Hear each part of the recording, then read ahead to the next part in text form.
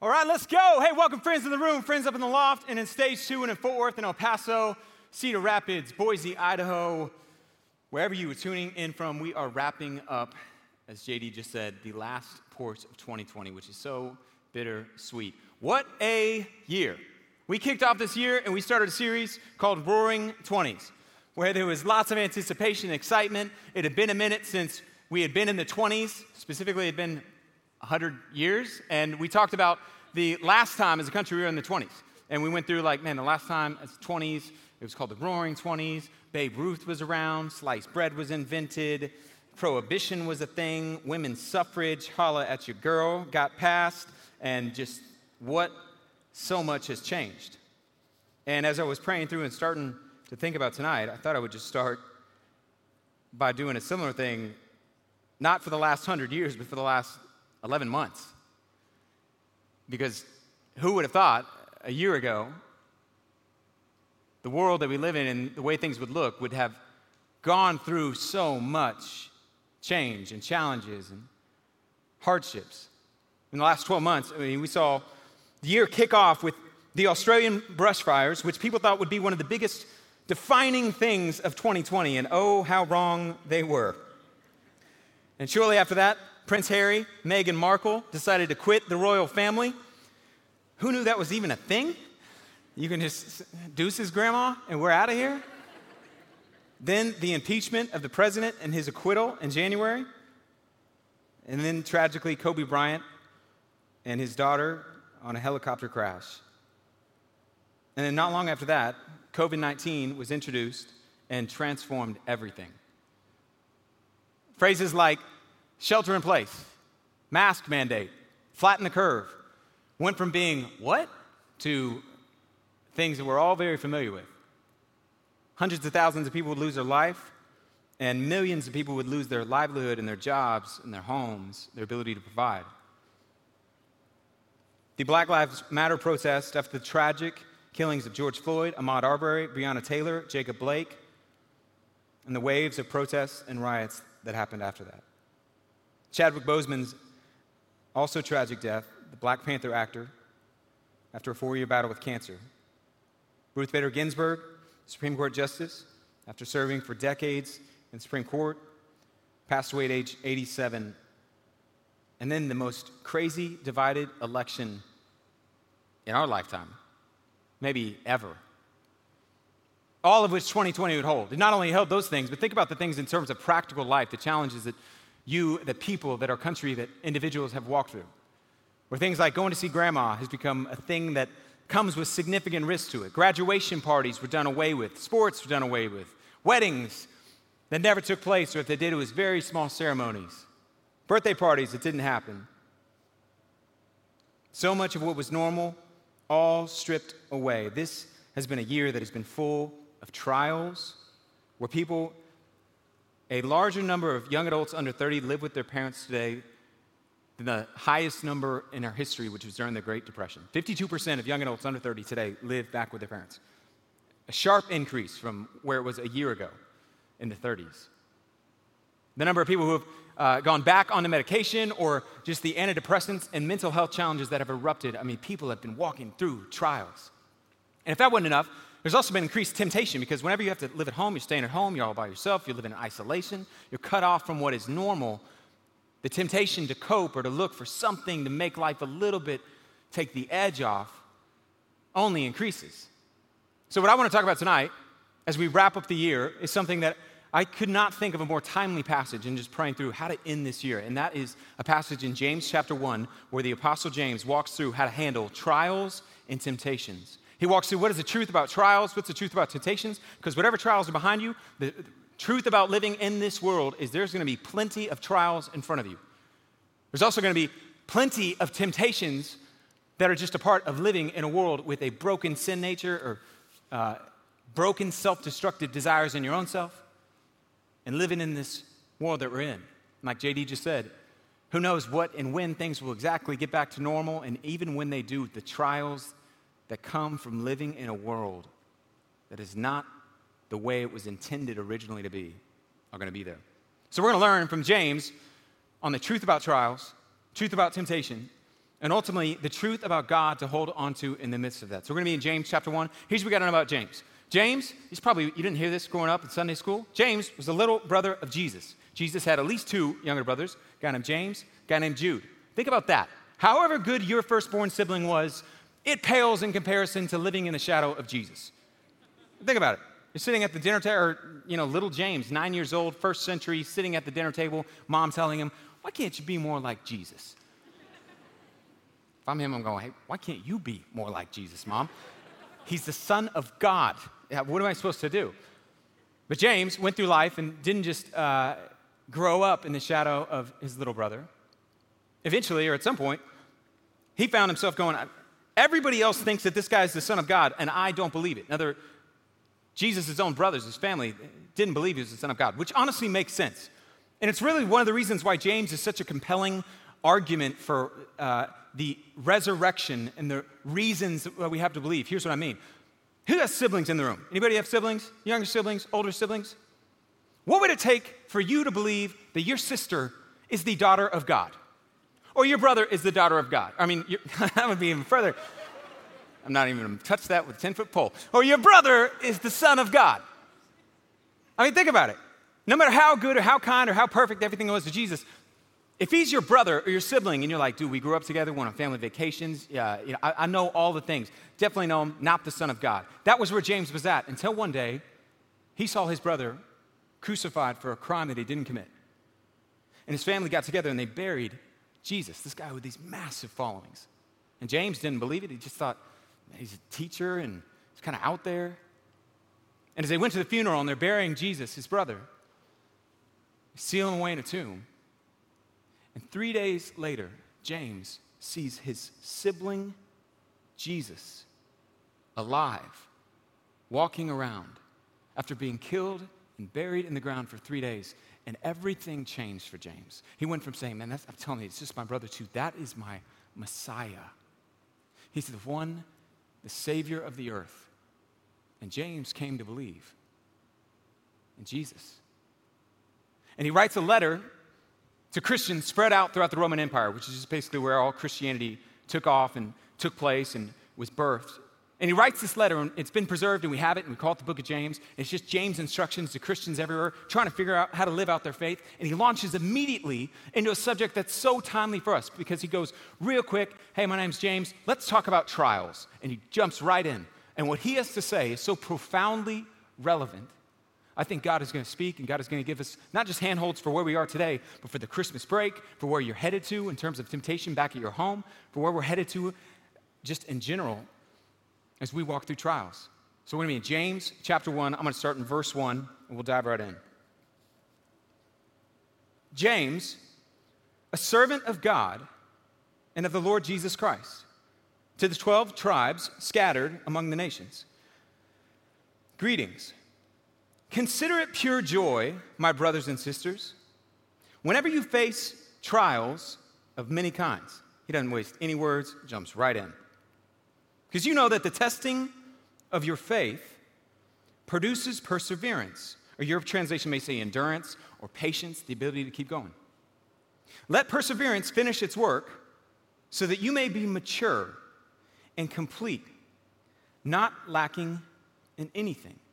James launches in and says, hey, I want you to consider it pure joy whenever you face trials of various kinds. The first thing I want to talk about is the truth about trials.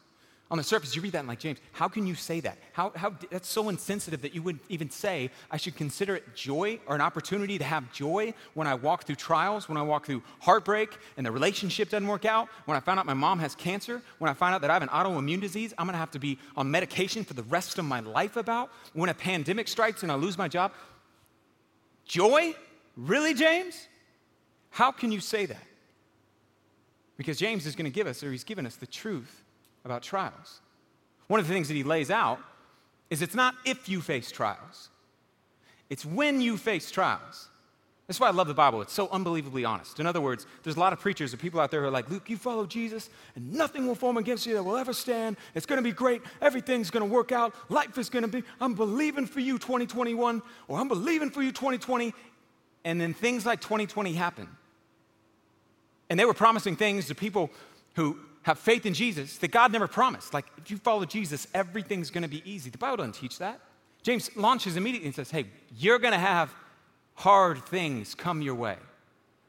But if you let them, they can be an opportunity. Well, because you know the purpose of those things, you can have joy in the midst of those.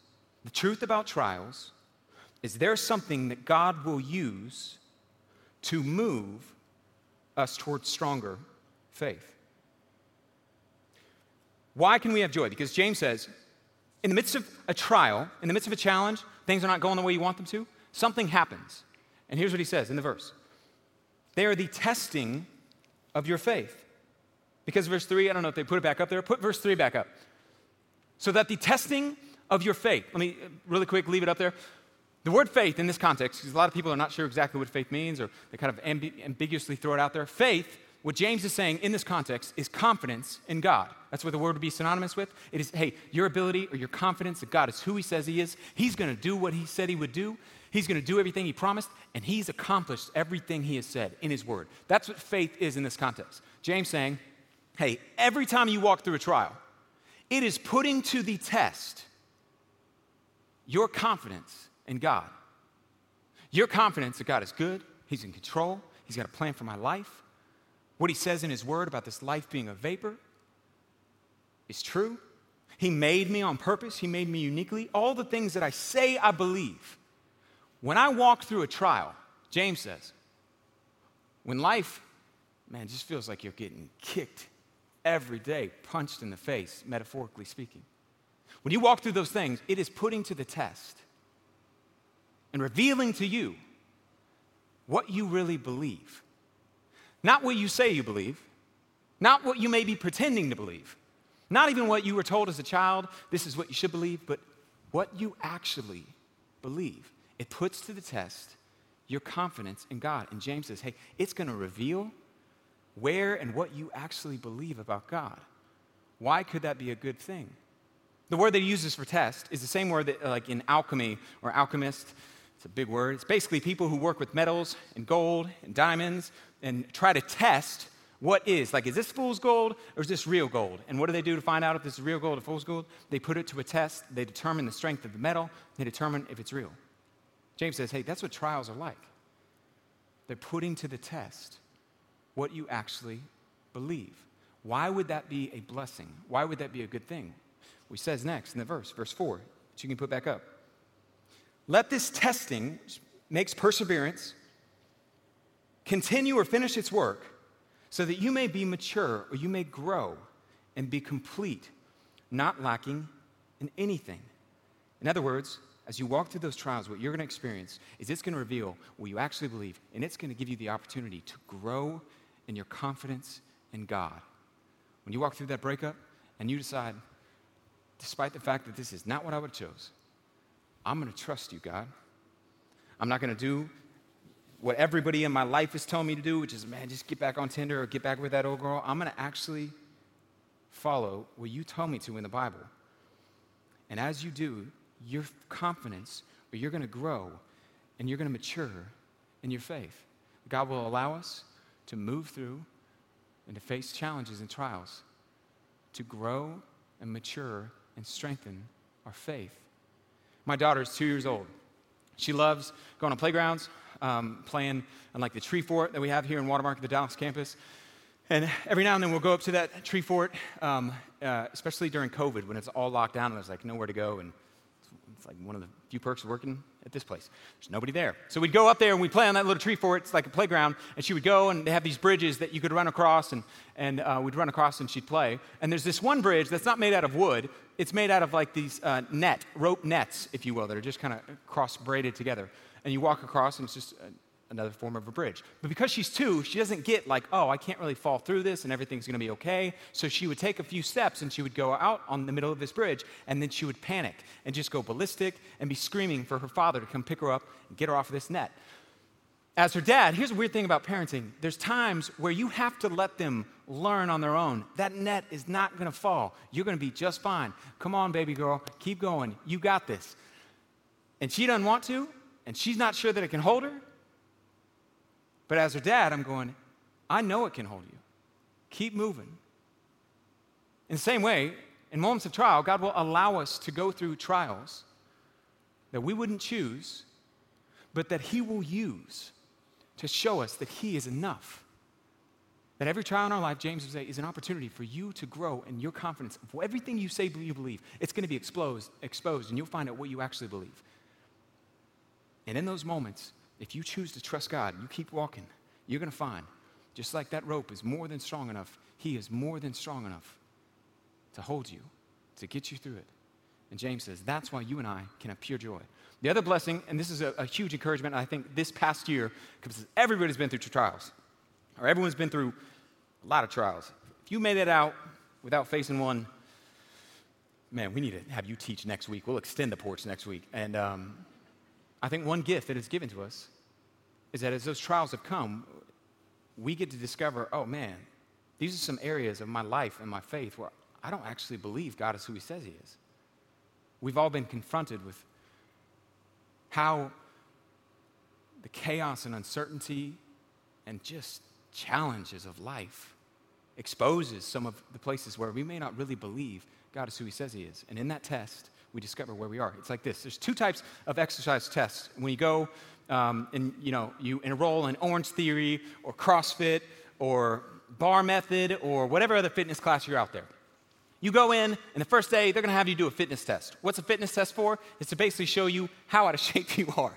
And they have you do this test, and they go through it, and they have you do all the tests, and it's for the point of discovering where you are so that you can get to where you want to be.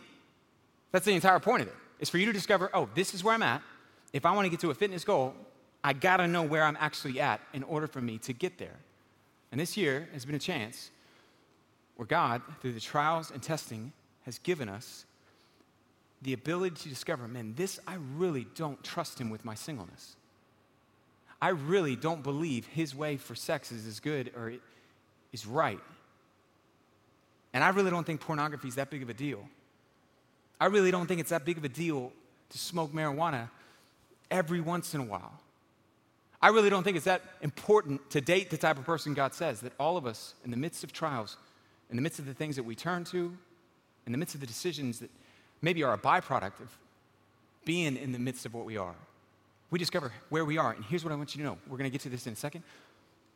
Wherever you are, the best encouragement I would give you is be honest. Just be honest with where you are, going, hey, you know what? I really don't believe God is as good as he says he is. I really don't believe I should date the way that he says he should date. I really don't believe sex outside of marriage is that big of a deal. The best thing, if you want to move to the direction of actually growing in your character, growing in your faith, you got to acknowledge where you are now. And James says, if you want to grow and you want to mature, it begins with knowing, hey, what do I actually believe? What actually do I think? What am I learning about myself in the midst of, I know for me, man, I do not like being controlled. People tell me to wear a mask. I don't want to wear a mask just because you told me to wear a mask. There's something that's broken inside of me where I realize, hey, when people tell me what to do, I just want to turn into a street fighter and be like, I'm going to tell you what to do. And that is not okay. And an area where I need to have God, man, take ground. There's pride, there's anger, there's selfishness. And I don't want to be that man. I don't know what it is for you, but one of the encouragements I would give you is take an honest evaluation. Where are you? What do you actually believe? What do you actually need God to take ground? Second thing he says, or he walks us through, is not just trials in life, but it's temptation. Where he lays out after covering trials, and this is what it looks like to walk through that, he says this. Verse 13 of James chapter 1. When tempted, no one should say, God is tempting me. So he begins to talk about temptation. He says, anytime temptation comes, let me cross one thing out. God never tempts people, so it's not God. For God cannot be tempted by evil, nor does he tempt anyone. Each person is tempted when they are dragged away by their own evil desire and enticed. Then after desire has conceived, it gives birth to sin. And sin, when it is fully grown, gives birth to death. So James begins to unpack temptation. The Greek words for trial and temptation are like crazy close. So in the Greek, there's a little bit of a play on words, but don't get distracted by that. The point is, he begins unpacking temptation, and he gives us the truth about temptation. I think a lot of us, when we think of temptation, people will use language like, I was just on my way over here, and this guy cut in front of me, and I was like, not today, Satan. And I said, you're not going to have your way with me, devil. And we're quick to point out that temptation comes from out there. And James says, no. There's plenty of temptation that comes from in here. He doesn't mention the devil. He says, here's how temptation works. And he walks through and he says, it happens on the inside. The truth about temptation is it comes from within, and that we fight it with the truth. I'll cover that in a second. The Bible says it comes from within. What do I mean by that? The Bible says, man, this will make so much sense. Honestly, if you're not a Jesus follower, what I'm about to share right now, I don't know how you make sense of this. Because what the Bible teaches, the reason why temptation comes from within is because it says we have something called a sin nature. What's a sin nature? It means that sin comes naturally or naturally. In other words, I don't have to work to sin. It comes very easy. Nobody has ever said the phrase, and man, you know what? 2021 is going to be my year. I'm going to lust more than ever. I'm going to be angry more than ever. Really working on upping my selfishness game. I find myself always being the selfless guy, and I really need to work on being a little bit more selfish. No one has ever done that. Why? Think about that. Why is it so easy for you to be a jerk? Why is it so easy for you to be anxious and so self-focused and so self-obsessed? Why? That's what I mean by apart from the Bible, how do you explain that? Why can't we just all in neutral be like, yeah, I'm just so happy all the time. Life is great. And why is that not possible? Why don't I have to work at lusting after other people? It just comes naturally. The Bible would say it's because you have a sin nature. And that's key to understanding. If you're going to fight temptation, you got to understand where it's coming from. You got to understand which is within. One of the key ways that it comes is not from Satan, it comes from within. He uses an analogy he uses two analogies, really. And the first is a fishing, lured and enticed and dragged away. Any fishermen in here? Anybody fish? Good. Two of you. One of you? Great. Awesome. 2021 or 2020 took fishing away from people too. He uses, hey, this is how temptation works. You see it, you see some sort of bait, you begin to go, man, that doesn't seem that bad. I'm interested in that, just like a fish seeing bait. And all of a sudden you're going closer, closer, closer. And you're lured and hooked. It's pretty important to know about temptation is the way that temptation works is it always disguises itself as something appealing. He says by your own desires. This is how temptation works. It appeals to the things you want, things that you desire. It doesn't come. In other words, temptation, when it comes, if you were to put it in a food analogy, so to speak, temptation doesn't disguise itself as kale salad, walking around like, oh, look at me, no salad dressing, just salt and pepper, delicious. That never happens. Temptation is going to come much more, if you will, to use an analogy or metaphor, like this Hostess cake that you scarfed down when you were in second grade, where it just pops up, and you're going to be more tempted. It's going to come in the form of something that, man, that is appealing to me. In fact, who wants some? All right. Okay. And intercepted. That's harsh. Okay. All right. Nope. Okay. All right, let me just dump them out. Last four. Wow, man, you guys got to eat, dude. At least, hey, if you have this on, you don't have to wear a mask. All right. In other words, temptation, when it shows up, and this is so huge, because a lot of us are going to think, oh, man, if temptation is there, I would totally see it, and I would know it. And he says, no, that's the thing with temptation. You don't even realize you're beginning to be pulled in. You're walking past it, and all of a sudden, you're hungry, you're sitting there, you're like, hey, despite the fact that everybody else is eating one of these Hostess things, I don't need it. It's not for me. I don't want that. It's not that good. And slowly by slowly, I just begin to go, man, it's just like, maybe just like a little bit of icing here. I mean, I've already tried it, so I might as well have a little bit more. And, I mean, look, who even agreed that this was going to be the standard that I would hold myself to?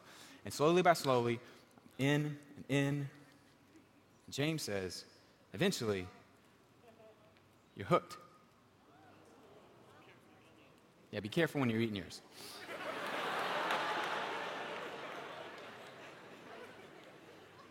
And it doesn't seem that way in the moment. This is going to be really hard to get rid of for the rest of this talk. but you don't even see it. And you're just going, man, it's just a little bit, or it's not that big of a deal. It doesn't really matter. And pretty soon, at the end of every temptation, he says, you're lured, enticed, hooked. This is why, first time, you smoke a cigarette, it's like a huge buzz. It's like, oh man, wow, that was awesome. Second time, it's not nearly as much. Third time, fourth time, or vaping, or e-cigs, or whatever you want to call it, it's kind of the same thing. Eventually, you get to the place where you're like, I can't even be normal without a cigarette. Like, I can't even focus. James would say, lured, enticed, hooked. That's why you find yourself at home, and you came home, and roommate is not there, and you're walking around, and you're like, oh man, we're supposed to go to dinner. We're going a little bit. There's nobody here. And, oh man, I got my phone. You know what? I can't leave yet, even though I know I probably shouldn't be here. Like, I struggle with, pornography, and I'm all alone. And I just had a hard day, and when I have a hard day, I'm tempted to turn porn, honestly, because it kind of like lets me numb. But I'm supposed to go to dinner, but I got to charge my phone, so I'm going to hang a little bit longer. I charge my phone, and I got to switch the laundry out. Maybe I'll just sit while I'm waiting. I'm checking Instagram, and there's a bikini pic, and step by step, and I'm back into porn. It's why the dating relationship, where it's like, hey, we're not going all the way. We don't actually have sex, and we're just kind of like, we just love each other. I mean, it would be wrong if we weren't sexually attracted to each other, right? And we're going to get married, or we're pretty much married in God's eyes. Cross boundary, cross boundary, cross boundary. Now we're sleeping together. And we can't even make it work without sex in the relationship. And James would say, took a little bite, and hooked. He says it's the way temptation works every time. And you got to know, it's not going to come like I clearly see it luring me in right now. He says that's the challenge. You can't see the hook. You just see what's on the outside. You just see the thing that's appealing to you. But every time that you and I walk down the path of sin, he uses another illustration of what comes forward. And it's such a sobering, oh man, you went from fishing to that, where he says this in verse 14, or verse 15. After saying they're lured by their own desire, you can throw it back up there, Alex. Verse 15. Then after desire has conceived, it gives birth to sin. In other words, after that desire, and you're like, oh man, I want that, it brings forth and has conception. He uses pregnancy language. After that conception takes place, that sin, when it's full grown, it gives birth to something too. And it gives birth to death. It's eerily similar to him describing what maybe you've known, people have walked through, or you're familiar with, which is a miscarriage. That moment where there's a pregnancy and you're excited and it seems like there's life there, and then what's brought forward is not alive. It's dead. That's what I mean by it's jarring, it's sobering. James says that's what sin is life. It's like, oh, this is going to be awesome. There's life here. And then there's shame. And there's regret. Disappointment. That's why it's, man, I live for the party, go for the weekend. It's going to be amazing. He says every time afterwards, you think there's life, and then afterwards comes death, the hangover. He says every time sin takes place, there's a hook, and it brings and eventually destroys relationships, brings death. This is why the high, and you hear about it, just people who have affairs outside of their marriage. It feels like every other week somebody comes out and they're having an affair. You know what they weren't experiencing in the moment where they're having an affair? Death. They weren't thinking, oh man, this is so terrible, I want to keep doing this. They were thinking, man, despite the fact that I know this is wrong, it's probably not right, it feels like there's life here. And then you see them on camera, you see their children crying, you see their family ruined, and you're like, and it brought forth death. And James says that's what temptation, you got to understand the truth about temptation. If you follow it, that's where it leads. So how do we fight temptation? The Bible's very clear, and I got to move really quickly on this. The way that we fight temptation is with the truth. And that feels like a really easy thing to say. But over and over and over again, it says the way that you and I battle or we live out our Christian faith, we don't live according to our sin nature. We live according to our God nature, the new spirit life. Those may be words you're not familiar with. You're back in church, but let me explain it as clearly as I can. We begin to think, or we begin to learn how God says we should think about stuff. How do we do that? In God's Word. In other words, the Bible over and over and over, we don't have time to go through it, says, how do you live out your faith? How do you live out the new life? How do you fight temptation? With the truth. Jesus tempted 3 times. Matthew chapter 4. He's out in the wilderness, devil comes up. Gives him these 3 temptations. Pretty crazy story. Every time, Jesus responds with what? The word of God. He says, man, that temptation, that appeals to me. Here's what God's word says. The Bible says the way that you and I live out the new life is by beginning to transform the way that we think.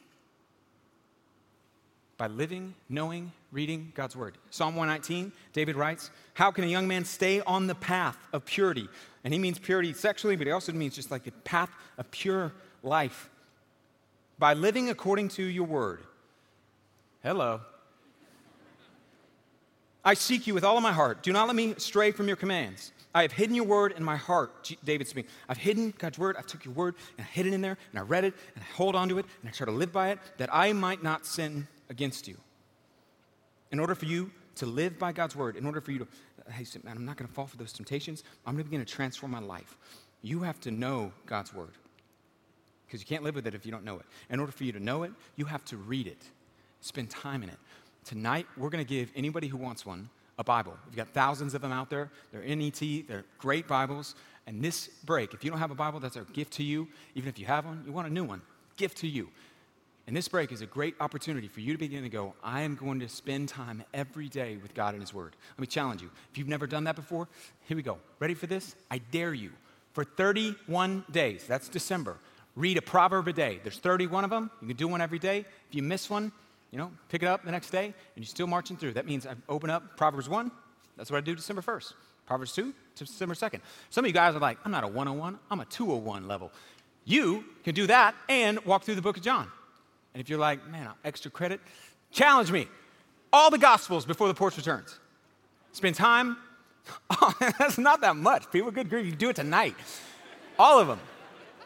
And spend time reading, studying, applying. And as you cross through something that intersects with, because most people, here's the deal.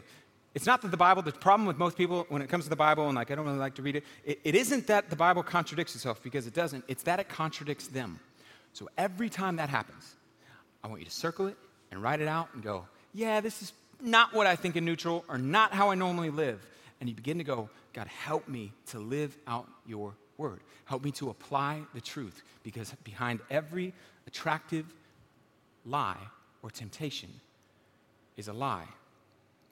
And the way that we fight that is in that moment knowing this is the truth.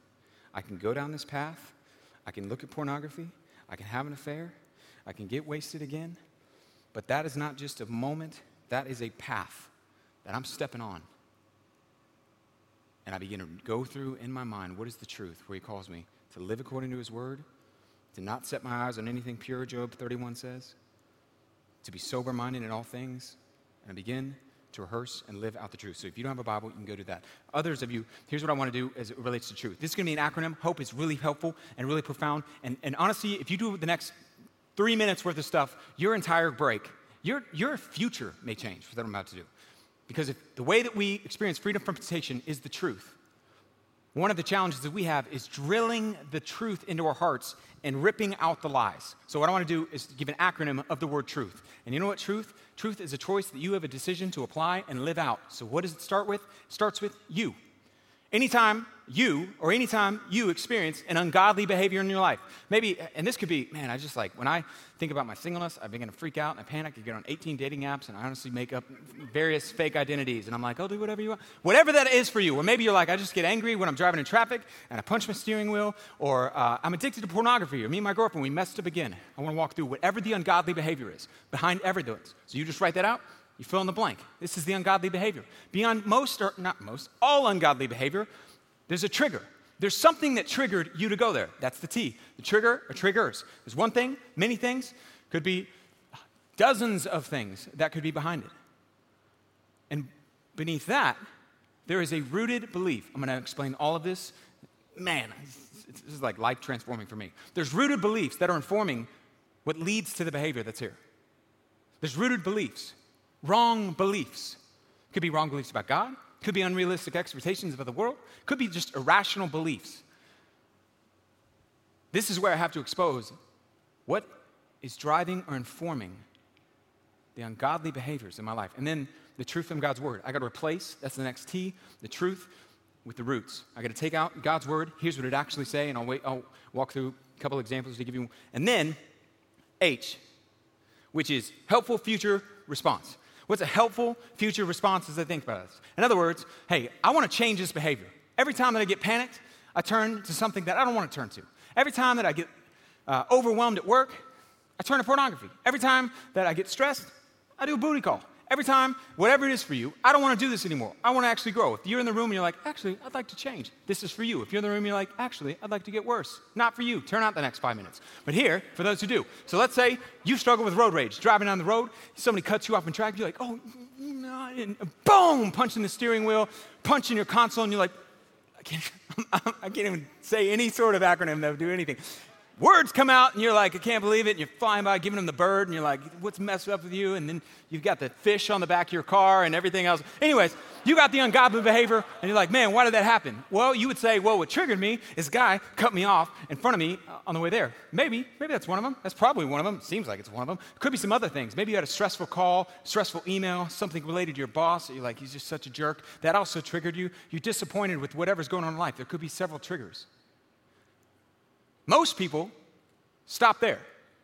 And they go, you know what would make my hand stop bleeding from punching things whenever someone cuts me off? If people would learn how to drive. That's what would make me stop bleeding. Nope. In fact, to focus on the triggers, whether it's anxiety, things that make you feel that way, it's really kind of a useless thing because you live in a messed up world. You're going to reduce triggers sometimes, but you can just take Ubers everywhere, I guess, but it's not realistic. You got to focus on the root beliefs. What are the root beliefs that are underneath that? Maybe it's just wrong beliefs about like, hey, God, you promised me an easy life. People shouldn't be cutting me off as I'm driving. He didn't promise you that. He said in this world you're going to have trouble. Maybe it's just an irrational, unrealistic expectation that everybody should learn how to drive the speed limit and watch where they're going. That's irrational. You don't do that. There's something where you got to expose and go, man, that is off. Ultimately, maybe it's just selfishness, that you're just like, you're really selfish and you want your way and you don't want anyone else to do the things that bother you. And you're selfish. So then you take those and you begin to go, and God says, do nothing out of selfish ambition. God says, this life is not about me. God says, in this world, you're going to have trouble. People are going to cut you off. People are going to end up driving straight into you. You're not promised anything. I need to begin to rehearse and go through all of those truths in correspondence with the root beliefs that are there. Then I walk through. This is the most helpful pregame of all time. This is kind of afterwards. Your hands bleeding there, and you're like, oh, I need to think of like a better response to this. I go through a helpful future response. By pregame, I mean like I'm thinking, not like pregame, but like I'm pregame on what next time I'm going to do when that happens again. They're going to cut me off. You know what I'm going to do? I'm going to go, I'm going to change lanes. There you go. Problem solved. I'm going to rehearse, God, that you tell me the anger of man does not accomplish the righteousness of God. I'm going to walk through scriptures where you tell me to be slow to be angry. You know what? I'm going to pray for that person. They're going to cut me off, and I'm going to be tempted to be like, I'm going to pray for them. And you're walking through, anticipating, this is what I'm going to do. Maybe for you, you would say, man, I struggle with anxiety, and I just get overwhelmed with anxiety about singleness. And I find myself in an ungodly or unwanted emotion. You know what triggered it? Pulled out my friend on Instagram, just got engaged. Now I'm overwhelmed. I'm going to be alone. Another one bites the dust, and here I am, headed to be cat lady. I just feel a spiral. Maybe that's part of it. Maybe the other trigger is you just got broken up with. You just got out of a relationship. You haven't been asked out in like years. And so when you see that, you begin to spiral. And you may think, man, I just need to get rid of Instagram, or like I need to get friends that are not It's the most like squirrel thing ever. What you need to do is focus on the root beliefs that are beneath that. Maybe your belief is like, hey, God, if I follow you, husband, if I follow you, wife should be brought into my life, and you're not giving me that. He never promised that. Maybe for you, it's the idea that you bought the lie or the wrong belief that a life where I don't get married is not a life worth living. That's a lie. Jesus had the most abundant, fulfilled, perfect life of all time, never married. And you bought a lie.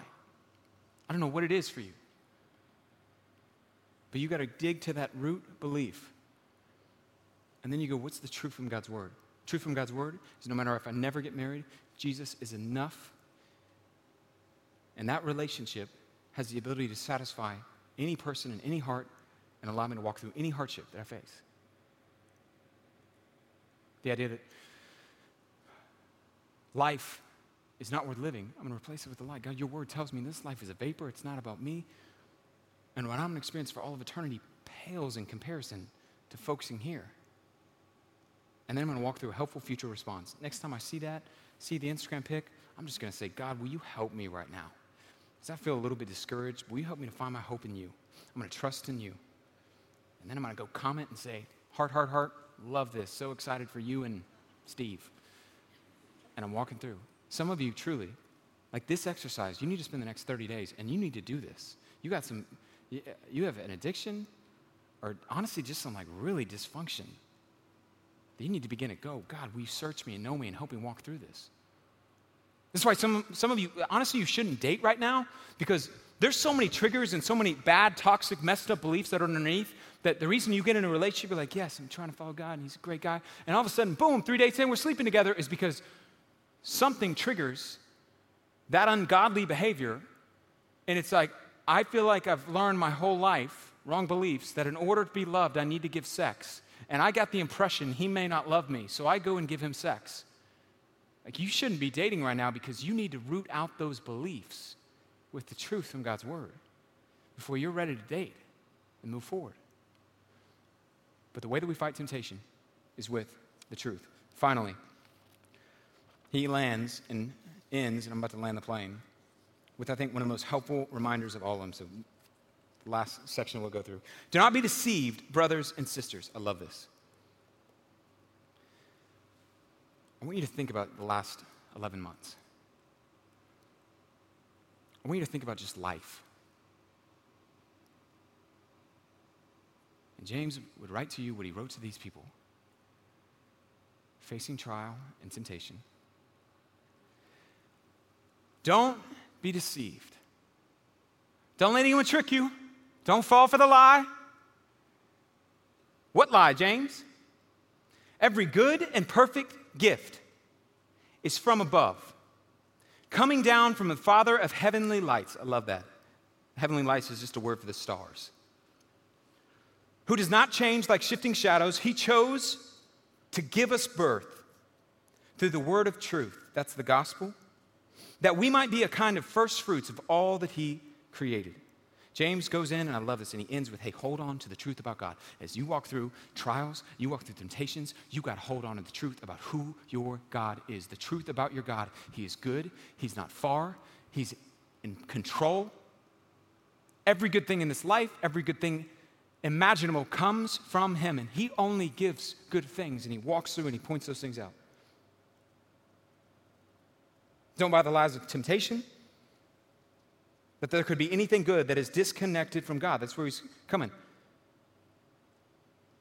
That our God only gives good things. And I'm going to explain how he can say that, how we can know that, how you could even believe that.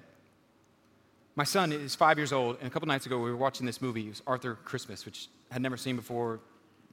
Not recommending, not opposing, but we're watching it, and in the movie, it has it's a Christmas show, and it's about Santa Claus and Santa coming, and at some point, Santa is in the house, and it's kind of don't get distracted by it, but Santa's walking around, he's got the elves, and it's like a 20th century version of Santa, so he's like suited up, lots of technology, and the house they're in, the boy wakes up, and Santa's in the bedroom, and Santa's afraid he's going to get found, so he dives on the floor, and he's laying at the foot of the bed, hiding from the little boy. Yeah, it's an average scene, not really much to talk about, unless you're 5. And your greatest fear in life is something hiding underneath your bed or at the foot of your bed. So he begins to play through this tape in his mind. I go upstairs, I put him down to bed. I don't know he's playing that tape, and I read him his story, bedtime prayers. Good night, son. Love you. Dad, why was Santa at the foot of the bed? Santa was at the foot of the bed. No, Santa's not. He doesn't come into the kids' bedrooms. And Santa underneath my bed, Dad? I don't want him in my bed, Dad. And he's walking through and he's terrified. I'm trying to explain Santa. Normally, like a 1-year-old's terrified of Santa, but a 5-year-old, like, Dad, Santa's going to break into our house? That doesn't feel safe, Dad. And I'm trying to explain, like, no, because he's still trying to get even Santa Claus and story for another time. But as it relates to that, I'm going, no, Santa, he only comes down the chimney. There's a secret about Santa, I'll tell you someday, but Santa, he just brings good gifts. He just brings good things. You don't have to be afraid. He's not going to stop by your room. Please don't let him stop by my room, Dad. He only brings good things. What happened was he got this wrong impression of what Santa was like, as though Santa was real anyways. But he saw this wrong version of it, and he held on to that. And he couldn't wrap his mind around, no. Santa, he brings good things. Like Santa, he's jolly, he's great, got the reindeer. He held on to a wrong version of him. Couldn't see that, man, no, he brings good things in your life. And James says to his audience, and he would say to you, and he says to me, hold on to the right version of your God. Don't interpret God through the lens of your circumstances. Interpret your circumstances through the lens of who your God is. Your God is good. Every good thing in this life, every good thing that has ever existed, it comes from one place, from one source, and that is God. He's not only good, he's great. The Father of lights. What does that mean? It's the Father of the stars. James points out he's the God of the cosmos. He's the God of all that is. He's the God of existence. He's not just good, he is great. And in the face of temptation, you got to hold on. In the face of trials, you got to hold on, because what do we all question? In the midst of trials, we question, where are you, God? How long are you going to let this happen? Do you even care what I'm walking through? And we begin to question, are you really good? James says, no, don't get a wrong version of who your God is. He's good. And then he lays out the most beautiful verse and powerful truth you got to hold on to. I'm about to wrap it up. Of how James would say, here's how I know he's good. Here's how you can know he's good. Because it was him who chose us, verse 18, put it back up there, Alex. He chose to give us birth. That's talking about new life. He's talking to Christians. He's saying, this is what God did for you. You didn't do this. I didn't do this for you. And your mama didn't do this for you. God chose to give us birth through the word of truth. That's the gospel. That's the message that Jesus, God, came into this world to die for you and for me, for sinners everywhere. You don't earn your way to God. He extended an invitation where he paid for your sin. He says, everyone's welcome. I paid for your sin. I paid for everything messed up you've ever done. And if you will trust not in how good you are, how many times you've been to church, or allow whatever bad things you've done to make you think I don't love you, if you'll trust in what I did on the cross for you, paying for your sin and rising from the dead, you will have eternal life. You will be born again. And James says, you didn't choose that. When you walk through trials, you remember who your God is. You didn't work your way into a relationship with him, which means you can't work your way or sin your way out of it. It was God who chose to give you new birth. It was God who started all of this. He's the one who gave his life, who started this work in you. He's not going to let you go.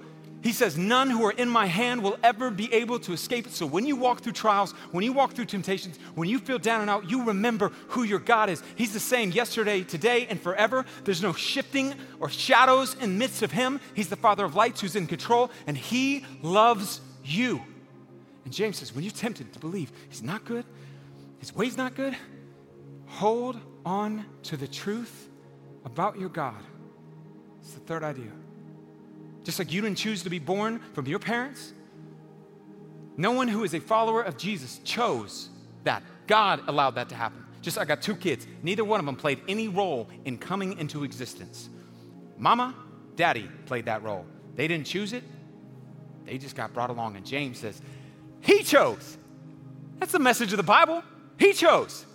Every Christian, every person, they don't get credit for it. This is why it's such unbelievably good news that you cannot escape, outrun, work yourself out of a relationship with God if you've trusted in Him. And you can hold on to that hope no matter what 2021 has, no matter what the rest of this year has. And James says, hold on to the truth about your God, no matter what you face and what you walk through. What He has done, what He will do, He is good. How do I know? He proved it, James would say, when He gave His life for you, for me, for anyone who will simply accept it on the cross. Let me pray.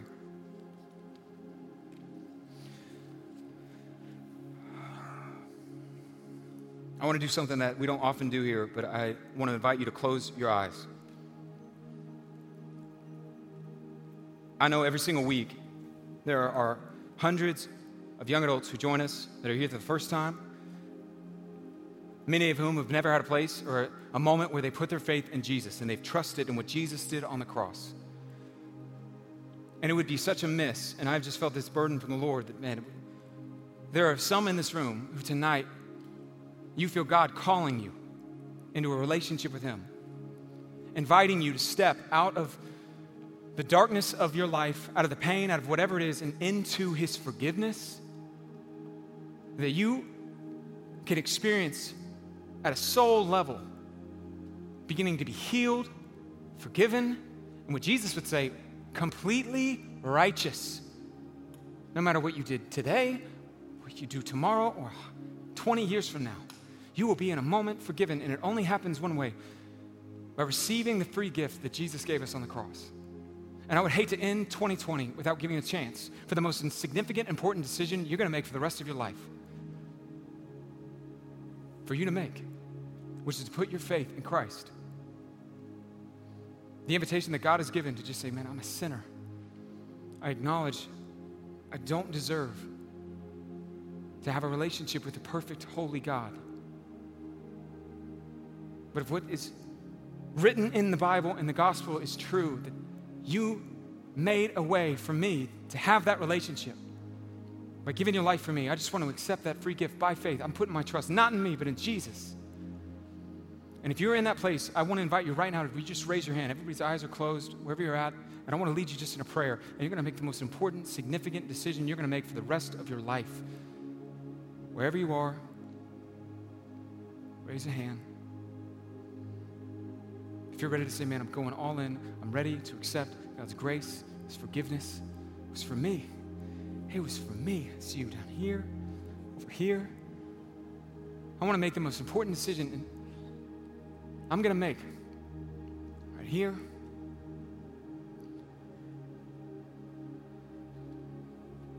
Anyone else? We're here. Those who are raised hands, I'm going to pray, and you just, wherever you're at quietly, you can pray after me. The prayer doesn't save you. The prayer is a reflection of the faith that you are expressing at a heart level. There's no magic words. It's putting your trust in Jesus. Just wherever you're at, quietly, to yourself, as loud as you want. Father, I know I'm a sinner. I know that I don't deserve to have a relationship with a holy, perfect God.